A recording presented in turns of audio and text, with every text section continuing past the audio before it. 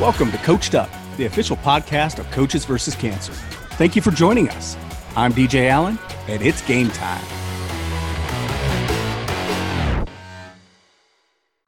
Well, hello, everyone, and thank you for supporting Team Coaches vs. Cancer. And you're a part of our team just by listening to this podcast, Coached Up, and we're so excited today to be joined by one of the newest faces when it comes to the leaders of coaches around the nation who are leading the fight against cancer through Coaches vs. Cancer. University of Hawaii head coach, Eran Ganot. Coach, you've been really good at Hawaii. Led Hawaii to its first NCAA tournament win in 2016, your first 5 seasons at Hawaii. You've had more wins than any coach in Hawaii history, even with a leave of absence and last year the season being cut short. But I know Hawaii's been good to you. You're a New Jersey kid who loves living in Hawaii. How does that happen?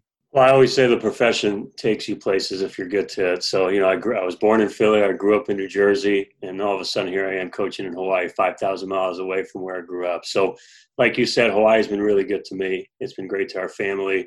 How does that happen? I think it's, again, being around the right people, learning from the right people, growing, and then getting to a great spot. So we couldn't be happier. I always tell people too, why Hawaii? Well, everybody always jumps out at the weather and the beauty, which is true. But the reason it's connected for us is the people. The weather, as crazy as it sounds, because we know how good it is the second best part of Hawaii. When you can come there as a 24-year-old, and now, this is my second stint, my 10th year, but have family. I have a Hawaiian mom, a Hawaiian dad, aunties and uncles, and same with my wife, same with my daughter. So it's a great place to raise a family. It's a special place that we understand and we don't take lightly. We're on a Coaches vs. Cancer podcast talking to one of the top coaches in the nation when it comes to helping Coaches vs. Cancer, one of the top young coaches in the nation. But there's a college that probably doesn't get mentioned much on national basketball podcast, Swarthmore College. Coach, tell us about Swarthmore.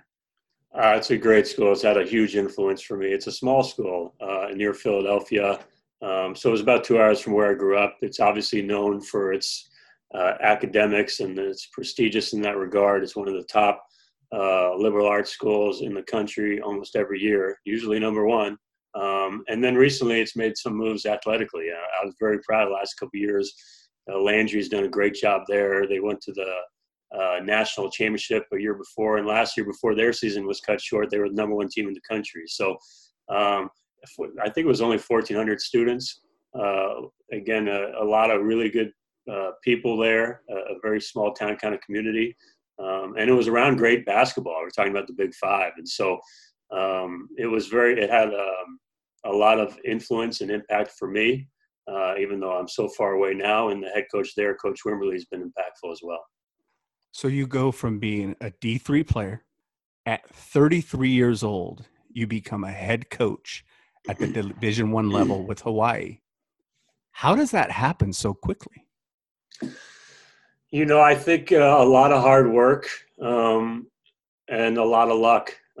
Being around, like I said earlier, it's all about, I'll probably say this later on in this call, but every decision I've made and every decision people I believe should make should be based on, number one, being around great people and not about money. And number two, places where you'll grow. Where you'll get better, where the people there are not only of the highest integrity, but they'll also challenge you and help you grow. So I think I was around, I've only been around 2 programs, and now next year's my 18th year. That's kind of rare as you navigate. So I feel very fortunate. But, going to Swarthmore, then learning under Randy Bennett, who's one of the best in the country, going from there after one stint to Riley Wallace in Hawaii and Bob Nash. And those 2 guys are, with Bennett in his 20th year next year. Wallace did 20 years. My college coach was there for 20 plus years. So I think that was the big piece. I learned 2 really good ways to go about things in somewhat different approaches, but the right approaches for them. And I think that led me to the opportunity at Hawaii. So that's why I said there's a lot of guys out there that are doing it as well as the grind I went through. So that's why I say sometimes it's a little bit of luck as well. And when the opportunity comes, you got to be ready for it. You talked about some of the leaders you had the opportunity to be around. What traits do you value in leaders? That's a great question, because I think we talk about leadership within our program, and this happened in the programs I've been with, as much as you do kind of your jump shot in the X's and O's. It is huge. So that's a long answer, but I'm trying to do my best here to go quick. But because everyone knows you can't be a leader if, number one, you don't set an example. If you don't have a tremendous work ethic and not about the right stuff, not a great communicator. But some of the separators really for me is really first is consistency, reliability. You got to be counted on every day. Leadership's a 24/7 thing. Integrity, authenticity, because you got to be who you are. Vulnerability, because as they do, as the younger generation does, we make mistakes.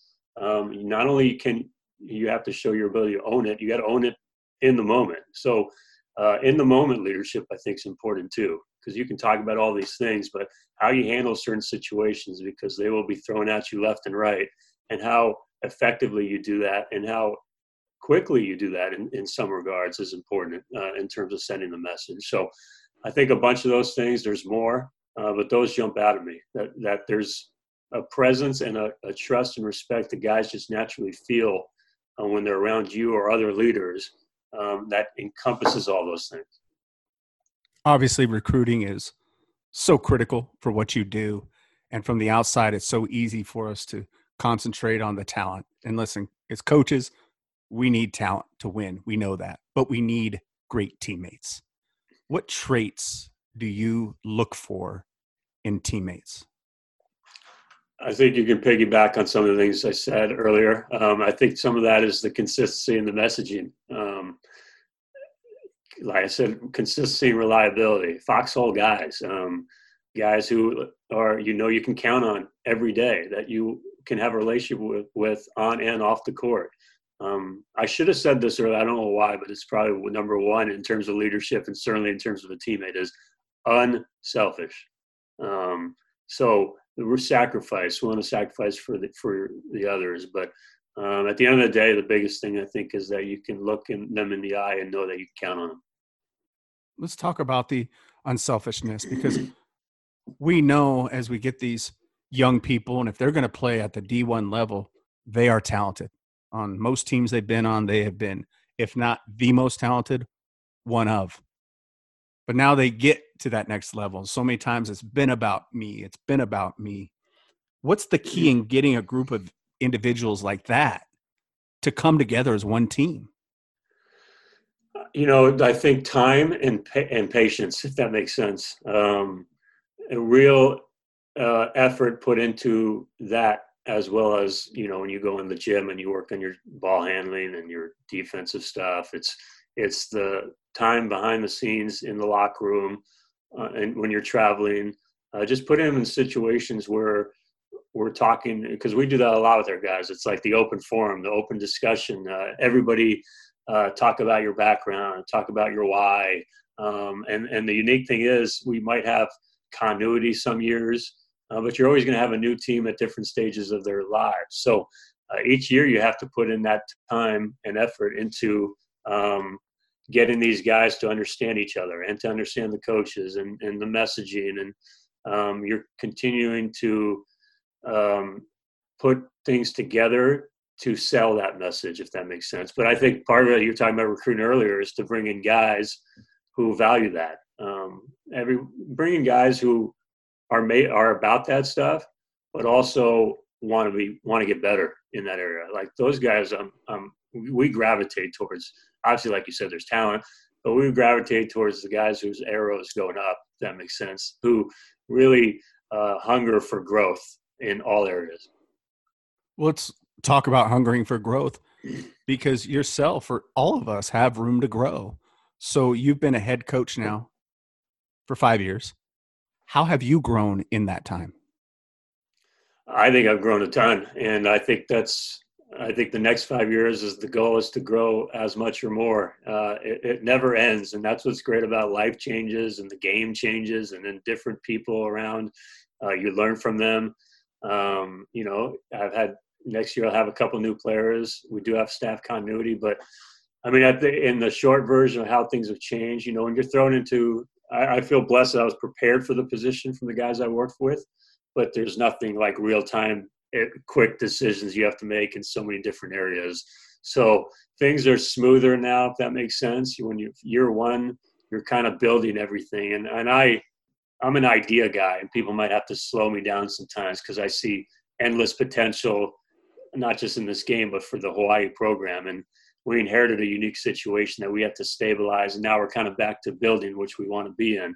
But when you have, let's say, 20 different aspects going, and now they're kind of running itself, like our Coaches versus Cancer event, and we'll talk about, I'm sure, later, our tip-off event, it's fun to watch. And so if anything, that you're now 5 years more experience at making those decisions. You hope that you've improved in terms of delegating, because at the end of the day, I have an insanely good staff, and we do some things, and this is important in leadership too, where you build the trust and you empower, and then you get out of their way.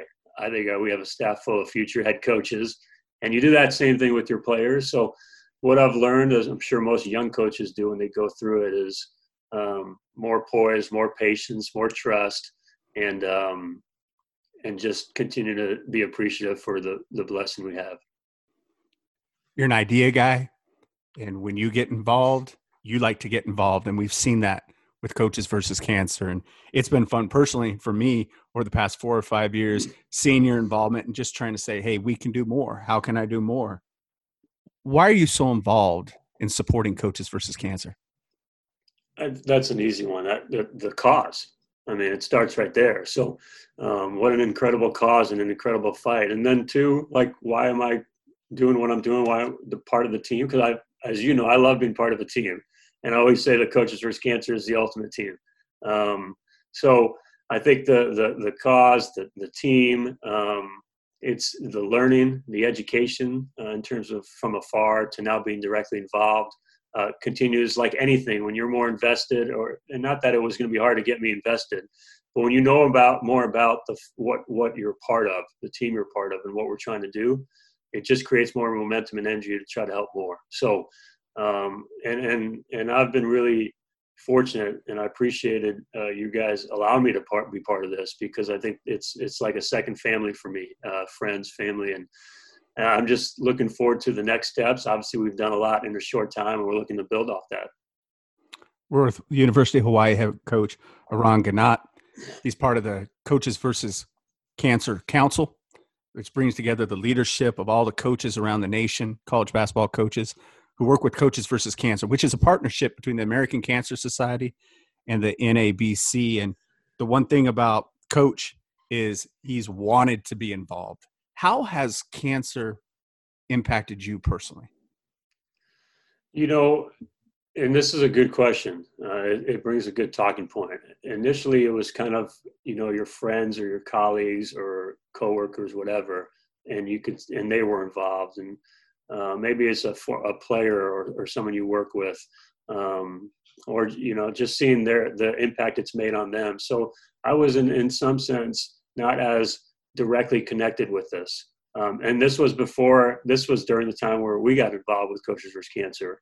And then actually during that time since, there's been more direct involvement in terms of maybe your family or guys, more players or guys, when we were part of so many groups here in Hawaii, we've lost some great folks the last couple of years, and they've become very much part of the family. But it speaks to the point that you should be involved, period. Not just if you're connected with this, because the reality is we're all connected with this. And when it affects your family or friends, it hurts you.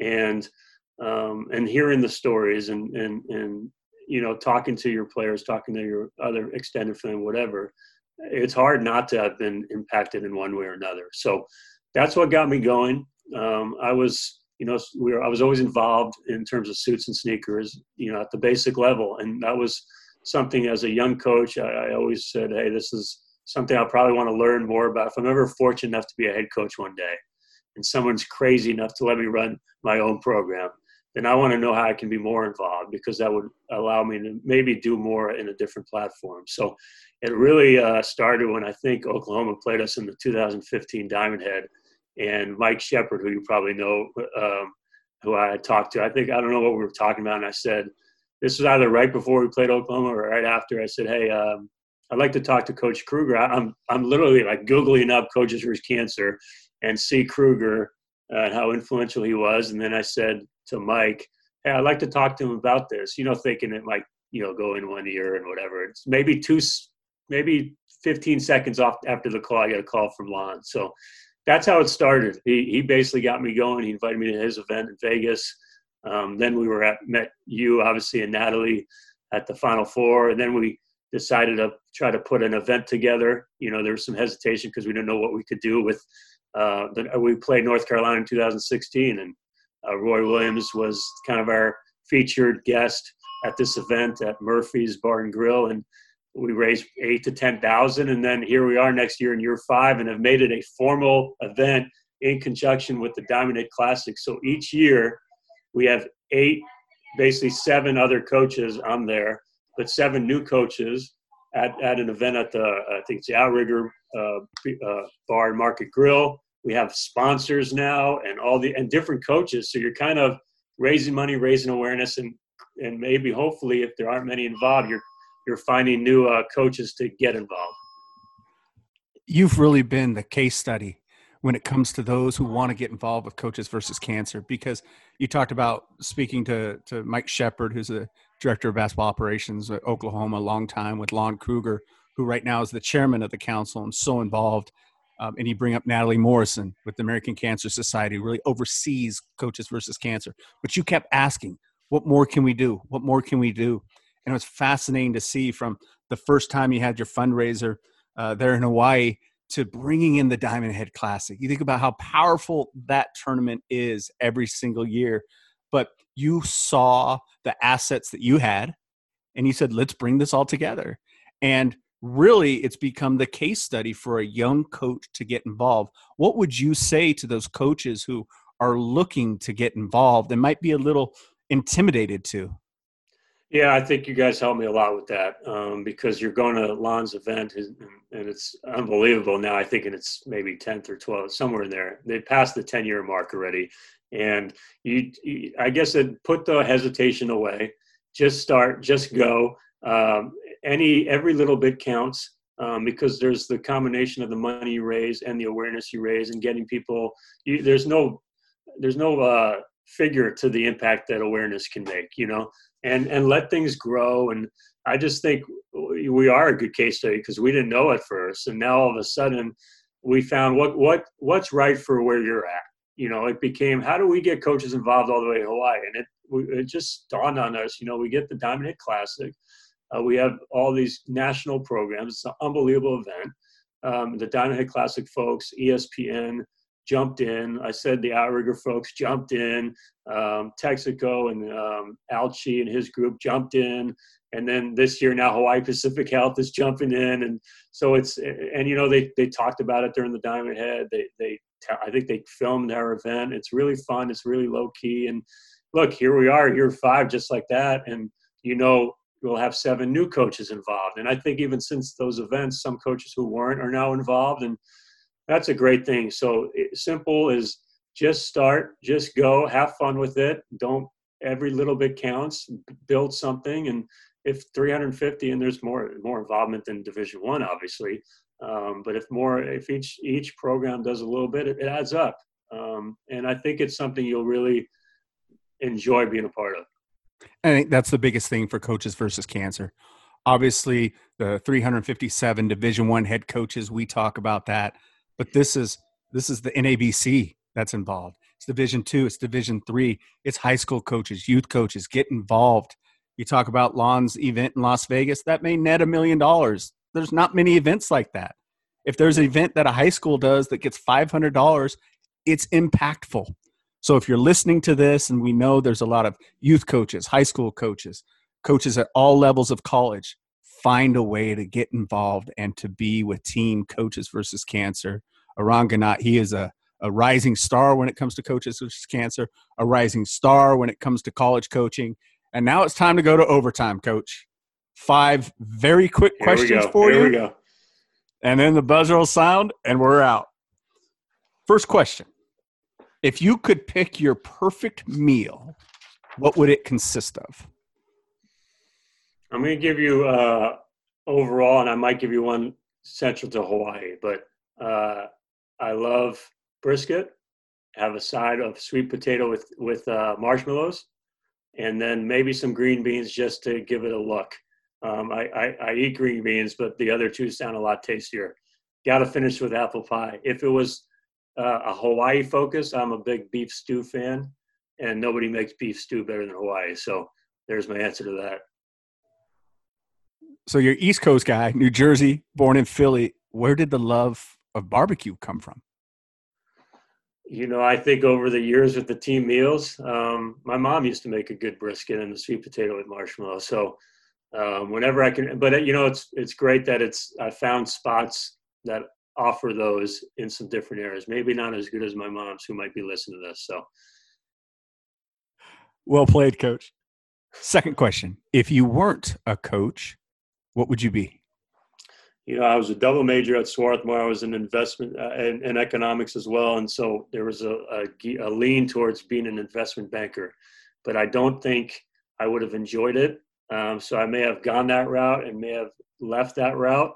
I don't know if I would have been good that route, but I feel like it would have brought me back. If you're saying I can't coach, it would have brought me back to sports in some regard, and probably more basketball. So maybe a management position in the NBA if someone's crazy enough to hire me. 3 of your favorite movies.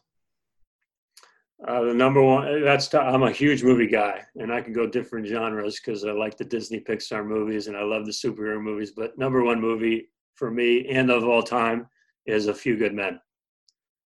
Number 2, I would go with Hoosiers, and then I'll go 3, Dark Knight. But all the Christian Bale Batman movies are great. We need you on that wall, Coach. All right. 3 words your wife Barbie would use to describe you. I think